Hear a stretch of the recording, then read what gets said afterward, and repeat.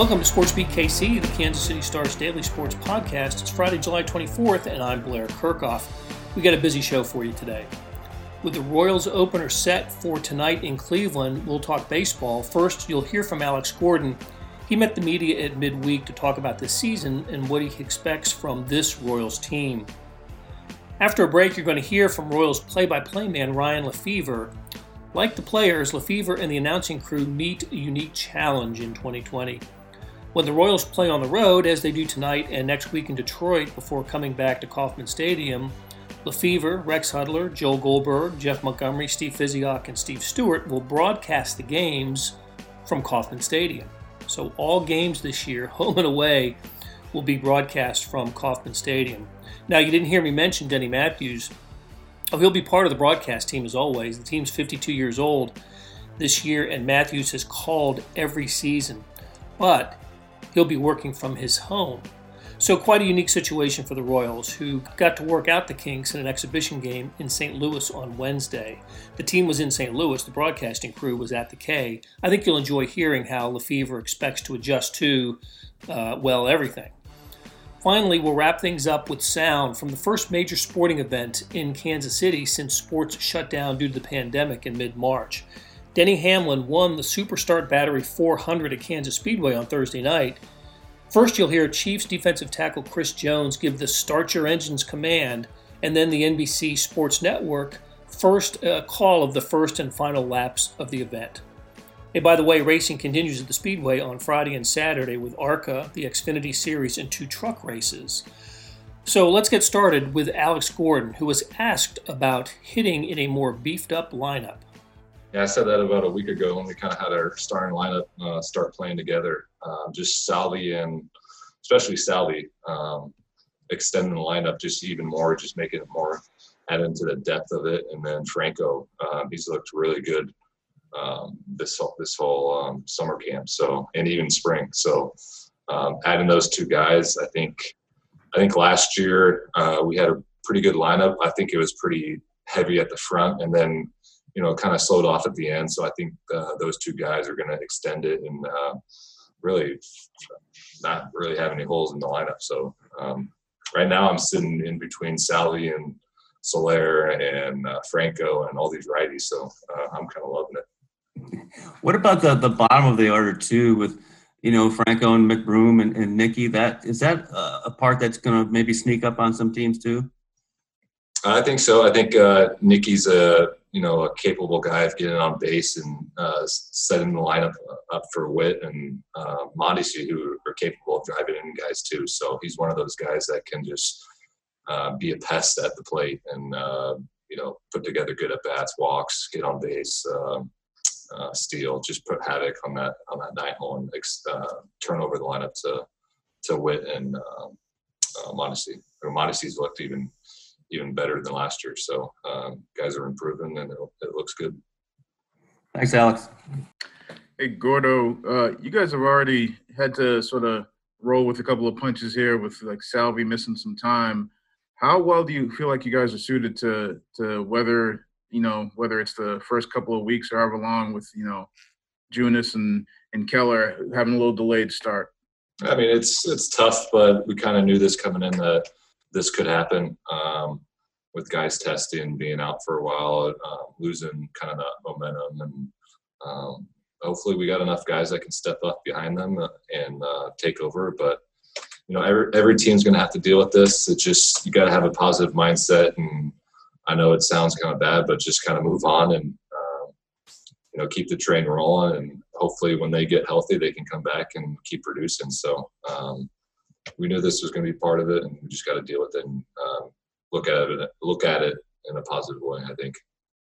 Is any of what you've seen from some of the younger guys giving you any more confidence that, if one of them has to step in as far as the pitching staff, that, you guys will be able to manage it pretty well? I mean, this young pitching staff, just facing them in live BPs and stuff like that is electric. So I think for them, the stuff is there. The attitude is there. It's just about getting that experience and getting that big league kind of pace of the game and speed of the game. So it's all there. It's just getting out there and getting that experience. So it should be fun to watch these guys develop and come on the scene and produce right away, I hope. Thanks. Hey, Alex, I was just listening to a graduation speech that Dayton Moore gave, and he used you as his prime example of sort of embracing the storm in your life when you made the switch to the outfield. And I realize it's ancient history in a way, but I do wonder if you could just speak a little bit to how you were emotionally ready to make that switch at that time, and how important obviously it was to your career to be willing to embrace the change. Yeah, I mean, it was a difficult time in my life, but, just being brought up the way I was, knowing that, life's not going to be easy all the time, and it's how you handle it and how you deal with it after the fact of what happened. I could either, been upset, kind of not been happy about it, make excuses, not work hard, or, keep my head up and work hard and try to get back to where I was. Because, I knew that I was struggling at the time, and I knew I wasn't producing after some injuries, and performance wasn't that well. So it was just about looking in the mirror and just making a change and doing it the best way I could. So I always believe in hard work and, always keeping your head up, always looking at the positive in life. And, that's kind of what I did right there. And it didn't turn out on top right away, but it took a while, but it ended up good. So. And this is probably pretty obvious from what's happened since, but I mean, would you consider that a pivotal time in your life? Yeah, absolutely. I grew up playing baseball. I wanted to be in the big leagues all my life. And then you get there and you kind of get a taste of it. And then it kind of almost, you kind of feel like it had taken away a little bit. And that's when I kind of had to, maybe make an adjustment and start working even harder and working in different ways. And, that's kind of what I did. So, like I said, life's going to throw you, curveballs here and there, and it's just how you respond to them. Thanks, Alex. Hey, Alex, I know you get into your routine, working out and doing all that kind of stuff. How has this changed for you in these times? The times that you can enter the ballpark are a little bit different. How have you adjusted to kind of dealing with the protocols at the stadium? It's been okay for me. A lot of my, I try to stay in shape as best as I can, but, I try to do my workouts at home. So I don't work out at the field. I try to leave all my, field activity for baseball when I get here. So once I get to the field, it's all about just getting ready for the game and doing all of the baseball activities I need to do to prepare myself for, the 7 o'clock, 1 o'clock game or whatever. So it's just about, little things you do kind of off the field to kind of maintain what you need to have during the season. You guys are heading on the road after this for the first time. That's when you're going to get outside of your bubble there at the K. Do you have any idea what to expect when you guys get on the plane and get to the hotels and try to make sure that you stay as safe as you possibly can while you're away from the park? I mean, just follow all the protocols that we've kind of been given by everybody. And as long as our team kind of sticks to that and kind of stick together and don't go out and, do anything, stupid like that, hopefully we can keep everybody together and keep this thing rolling. So I kind of, I'm a pretty routine guy. I like my schedule, and I kind of went into this year, obviously this has been a crazy year. So I kind of went into this year just saying, hey, whatever happens. Don't get upset about it. Just roll with the punches and, just deal with it. So I've kind of have an open mind about this season as far as schedule routines go. Hey, Alex. Alex, can you hear me? Yeah, Rex. Hey, we've never had a year like this ever, and hopefully we never have another one. But having been on the field and been in the clubhouse for many years, I was able to observe you over the last 9 years being here, or 8 years, and your leadership skills are impressive because when I first got here, you led by example and weren't as vocal. Are you finding that this year in this unusual time that you're having to be more vocal as a leader? Yeah, a little bit. I always say it every year. It's not just myself, it's everybody. There's a lot of guys in there that are leaders, and especially maybe years ago when you first met me, we just had a quality team where everybody knew what they were doing. So it wasn't really I had to be vocal, or some of the older guys didn't have to be vocal because everybody was doing their thing and doing it the right way. And I think when we made that kind of transition in 2017, when everyone started leaving and then all these young guys started getting called up, I felt like I needed to step up a little bit and just give some guidance to these young guys as far as the big league life, some of the questions they had. So it's just about what the team looks like right now. But honestly, right now we got guys that have been around the team for a while, and guys know the routine, and it kind of feels like back when I first met you, just with the guys knowing how to handle themselves, how to prepare and stuff like that. So just trying to lead by example always, and then if I need to speak up, I will. Way to go. Congratulations on passing the game on. Yeah, thank you. Hey, Alex, since Vahe went to ancient history, I want to go back even further to your standing ovation before your first big league at bat. And I'm just wondering, with no crowds, what do you think your rookie year would have been like, or how do you think it's going to be different for guys breaking into the big leagues, and that whole level of pressure is just not going to be there? Oh yeah. It's honestly, it's probably going to be a little bit relaxing for these young guys just to come in the stadium and it's almost like a backyard baseball game where you just got to play like a little kid and have fun. And I think that's kind of how we're viewing it.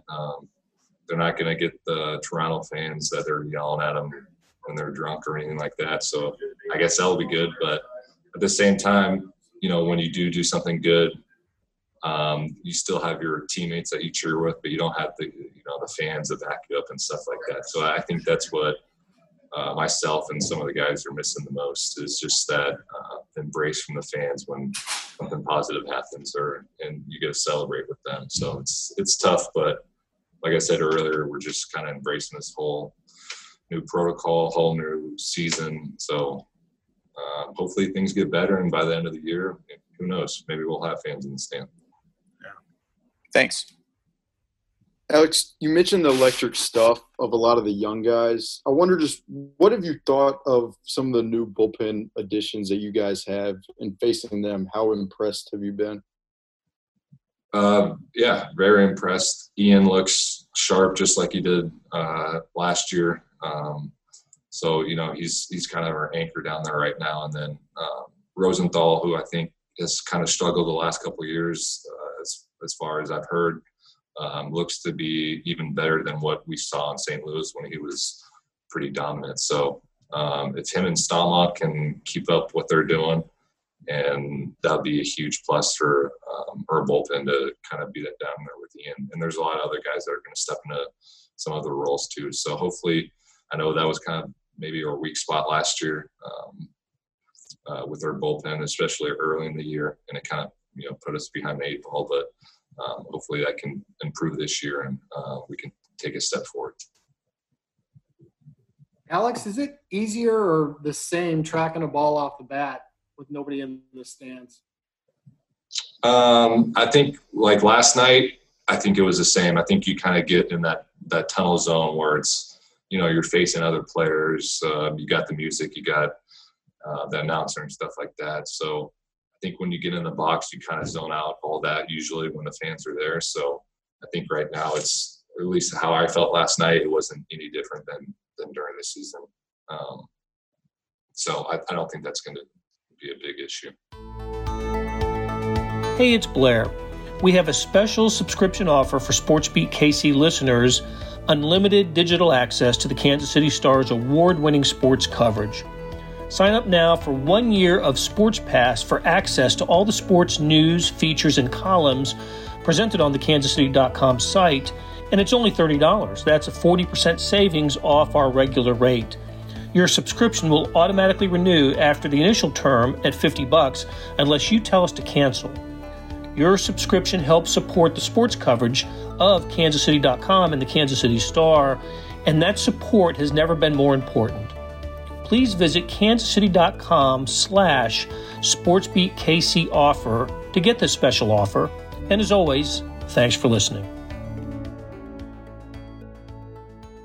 I think as a younger announcer, there's the tendency in a baseball game that if there's a lull that we have to be saying something all the time. And I think it just comes with experience that those ambient noises are just as much a part of the game, and what makes baseball unique, because when you go to a baseball game with a friend, I mean, you're chatting occasionally, but sometimes you're just sitting quietly and watching the game. And so for me, I mean, we all know that the walk-off at home with no crowd is going to be awkward, but the part that I was most curious about were those lulls in the middle of the game when it's so quiet. And does that mean, should I go into golf announcer mode, even though I've never broadcasted, a golf tournament before? That's it. Sometimes it's okay to just kind of go with the flow or the mood of the game. And so, but yesterday, and I again, I'm just saying what I heard in my ears, because sometimes our Mitch, our audio producer, he'll give me in my ears what I want to hear. So I don't know exactly what it sounds like on your television, but in my ears, whatever the Cardinals did at Busch Stadium yesterday, I thought, at least for our broadcast, kind of filled those gaps. So it had that same crowd buzz in the background as it would have been if there was 25 or 30,000 people there. They really, honestly, they really did a good job for two of us on this call that were there. They did a good job yesterday. It was noticeable. I thought so too. Yeah. Hey, Ryan, this is Todd Fertig from the Topeka Capital Journal. Hi, Todd. Hey, I got two questions. I'm just going to go ahead and give them to you both right now. The first thing is, Sure. It'd be fun to paint a picture of just what you guys look like. I mean, were you in shorts? Did you have your shoes up on the desk? I mean, what would we be able to describe what you were doing as you're looking at sprinklers running? Maybe you weren't even facing the field as far as I know. And the second question is just, we see what you do a couple hours of the day, but the other 22 hours of the day, you're staying in hotels, you're, talking to people around the stadiums. And so there's got to be a part of that you're going to miss. And Mm-hmm. after doing travel for so many years, maybe you're actually going to enjoy not doing that, but there's got to be a part of it that you do enjoy. So just, maybe reflect too on just the loss or the benefit of not having to do all these road trips. Yeah, I mean, I'll answer the second part first. I mean, it's going to be strange calling the game over the screen and not being there, but knowing that if I was with Swanee right now, I would be trapped in the hotel and then going over to a stadium that's also empty, just like the one here at Kauffman Stadium. I mean, the appeal isn't there like it normally is. And I have to admit, I mean, I have 4 young children at home. And while the team was getting on buses to go to St. Louis on Tuesday afternoon, I got in my car and I drove home. And they're going to be gone for 9 days. And I got to come home and have dinner with my family, which, any other season, that wouldn't be the case. So that part I'm embracing. But to your point, Todd, yes. I mean, I've been doing this long enough now where there's favorite places to eat on the road and people to see at the stadiums, and the crowd at Fenway Park is different from the one at Safeco Field. And that makes the road bearable when we're away from our families. And being that yesterday was the first game that we did off the screens, I don't think Hud and I had the guts to show up in shorts and flip-flops with the shirt and tie and coat. But it's definitely a goal of ours before the season's over. That when we can transition from shirts and ties to the polos, that we're going to try and make it as comfortable as we can make it.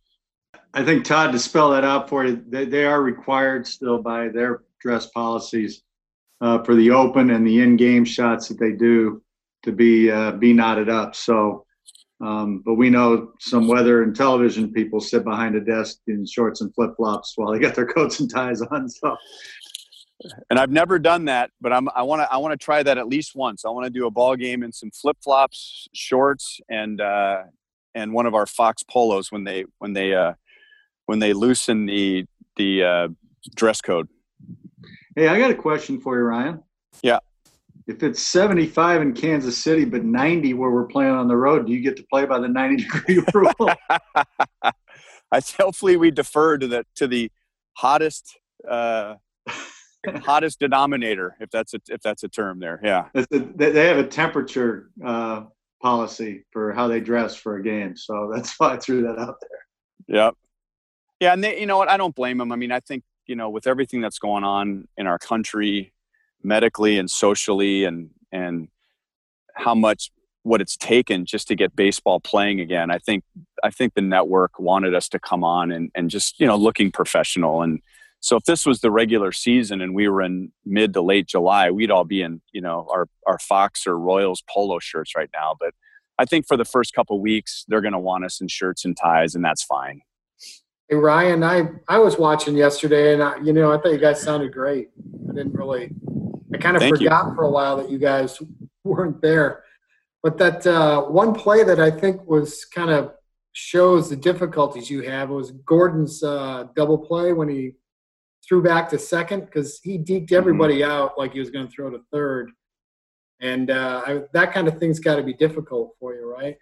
Yeah, I don't think, Pete, we really understood what happened until we saw the replay, because, you know, just when the ball was hit, I mean, obviously I knew it was a fly ball near Alex, and then they went to the all 9 shot, which we call the high home shot. That's the one that shows all the game action. I could tell Alex was getting behind it, and I figured he's probably not going to throw to the plate.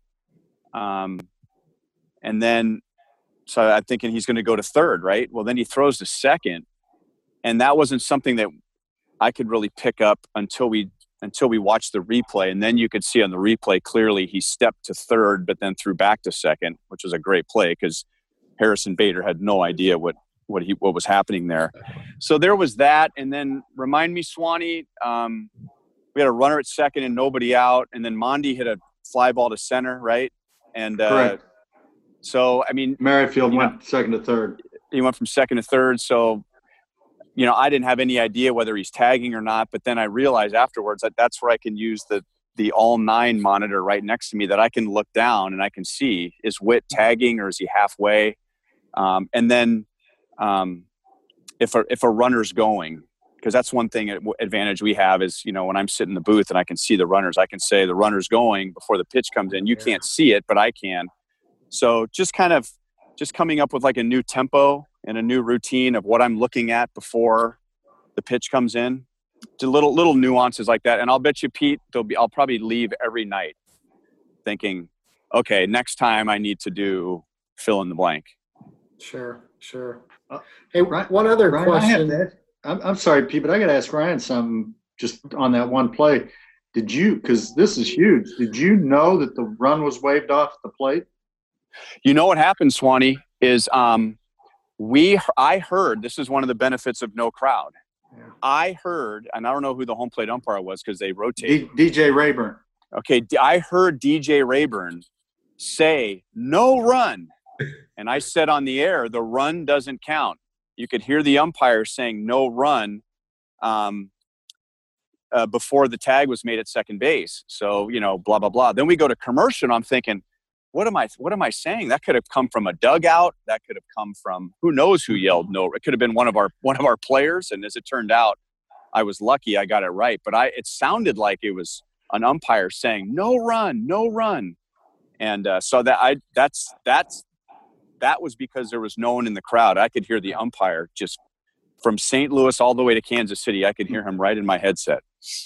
That's the kind of play that has me worried about this whole setup, because that's the first thing I thought about was, do you guys even know the run didn't score? So I would have guessed that he did if I had not heard DJ Rayburn say that. Go ahead, Pete. I'm sorry. I was just curious. No, that's all right. This kind of feeds into that. And this is the last question I have. Sorry about it. Is just, are you guys using the Fox? Are you using the other team's TV feed? Yeah. So it's an interesting setup, but the home team is providing what they call the world feed.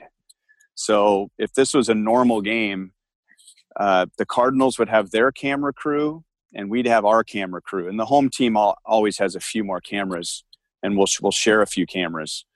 But now it's basically the Cardinal broadcast, and we have control of one camera, and it's always going to be on the lower concourse across from our dugout. So we're in the third base dugout in St. Louis. So we have a lower first camera, because chances are, if we want to talk about our guys, that's a great shot to go into the dugout. And then when they go to Cleveland, then they're in the first base dugout. So we'll have the lower third camera. So Steve Kurtenbach, our director, can talk directly to that camera operator and tell him what he wants him to shoot. Other than that, he has all the cameras available to him as if he was the home director, and he just cuts the show the way he wants to, but he does not have the ability to talk to each camera guy and say, hey, can you get me a tighter shot of this guy? Or, hey, can you pan over to this? He has no communication with the camera operators. So you have basically one world feed and two directors cutting the show. And there is also communication between the two shows. So I hope I'm not getting too technical here, but let's say the Cardinals wanted to go to a full screen graphic yesterday about their starting rotation. Well, they will tell us, because there's basically like a coordinating producer that's in each truck. They'll tell our guys, hey, we're gonna go to a graphic here. And so that gives Steve Kurtenbach our director, to cut away from that. So we're not carrying their billboards or their graphics. And there's going to be some glitches along the way, but there's a lot of communication going on. But no, just one world feed, and the road team only has control of, I think, one or two cameras. Does that make sense? Yeah, it does. That makes perfect sense. Thanks, Ryan. Yep. Ryan, there's a great story about Ronald Reagan doing a radio broadcast when he was describing a player about to score a touchdown on a long run, and he realized he was calling him by the wrong name. Yeah. And he said that he turns in laterals to such and so player who runs it in the rest of the way, and it was his way of covering for himself making an error. Is there a philosophy? It looks like there's two ways to look at this. One would be to let the fans know every minute of the game we're not there, so we're not able to describe everything the way we normally would. The other train of thought would be to try to conceal that and not let fans always have that at the forefront of their minds. I mean, is there a grace thing that you kind of hope people are going to give if they remember you're not there, or would you rather them forget that you're not there? And how do you approach that? Well, we've been told, Todd, that we need to remind the viewers that, we are not there, and which is kind of atypical of the way Fox does things. I mean, Fox, to their credit, they give us on a regional level essentially the same things that the Fox network would get for a World Series game, with the exception of maybe a camera or two or more audio. But I mean, they make the regional shows a big show. And what comes with that is they don't want us to be excuse makers. It's our job to take all these toys and use them wisely and put on a professional broadcast. So we don't usually make excuses, but they've told us that, not to bring it up more than we need to, but that it is okay to let them know, to remind people, we're not in Cleveland, we're here in Kansas City.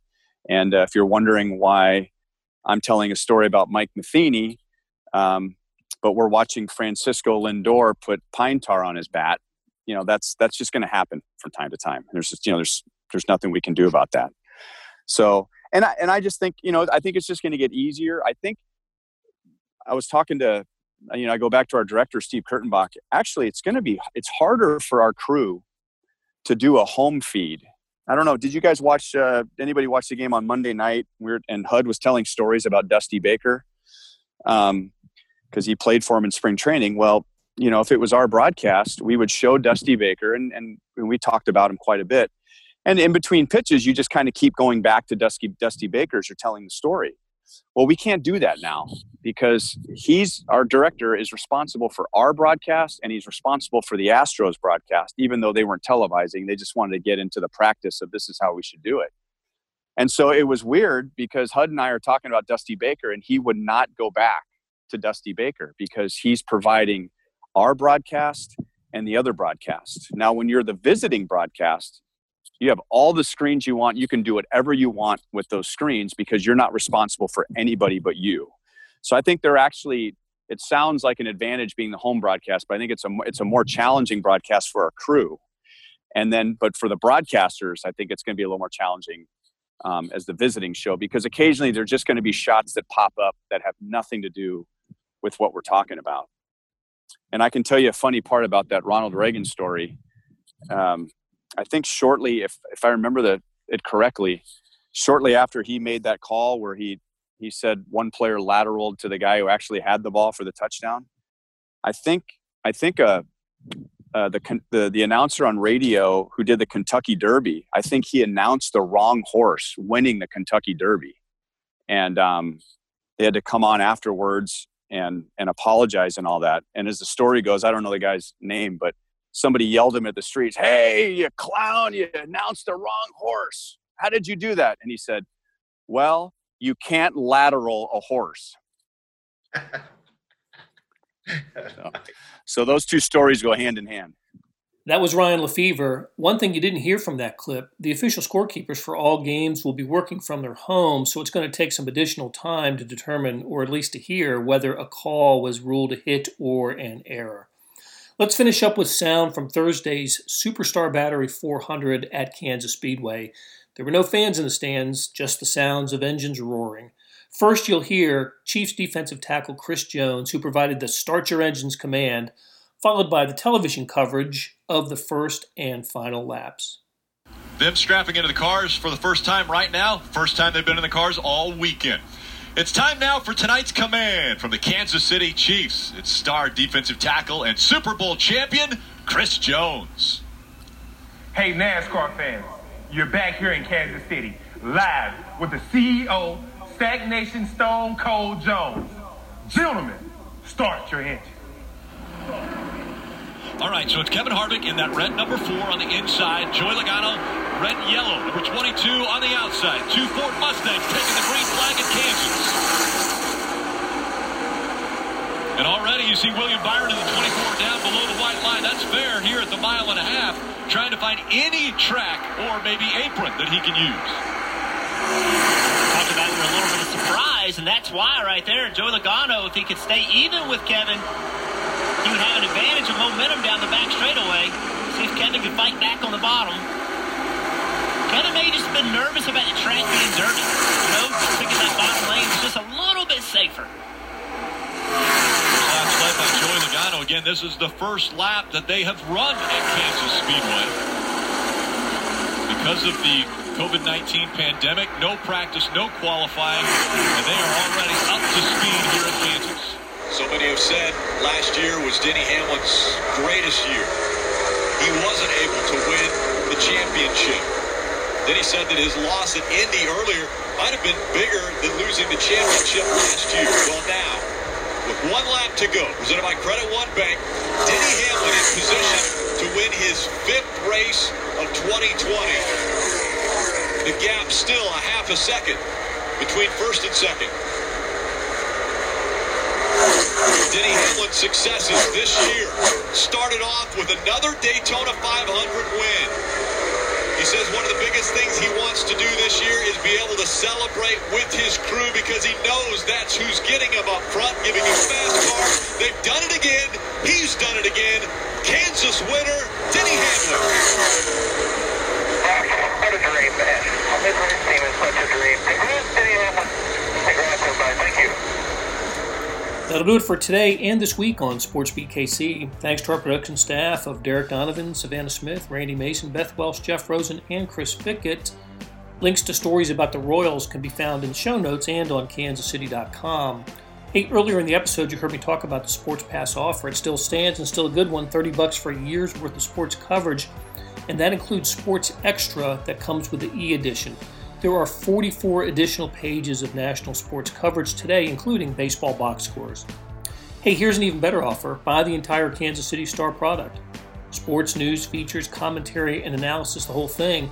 You get all the stories written by my talented colleagues, plus extra news, sports, and business coverage. Details at account.kansascity.com/subscribe. That's account.kansascity.com/subscribe. And whether it's the Sports Pass or the full subscription, you're getting and supporting the best sports and news coverage in Kansas City and helping us produce programs like Sports Beat KC. Thanks for listening, and we'll be back next week.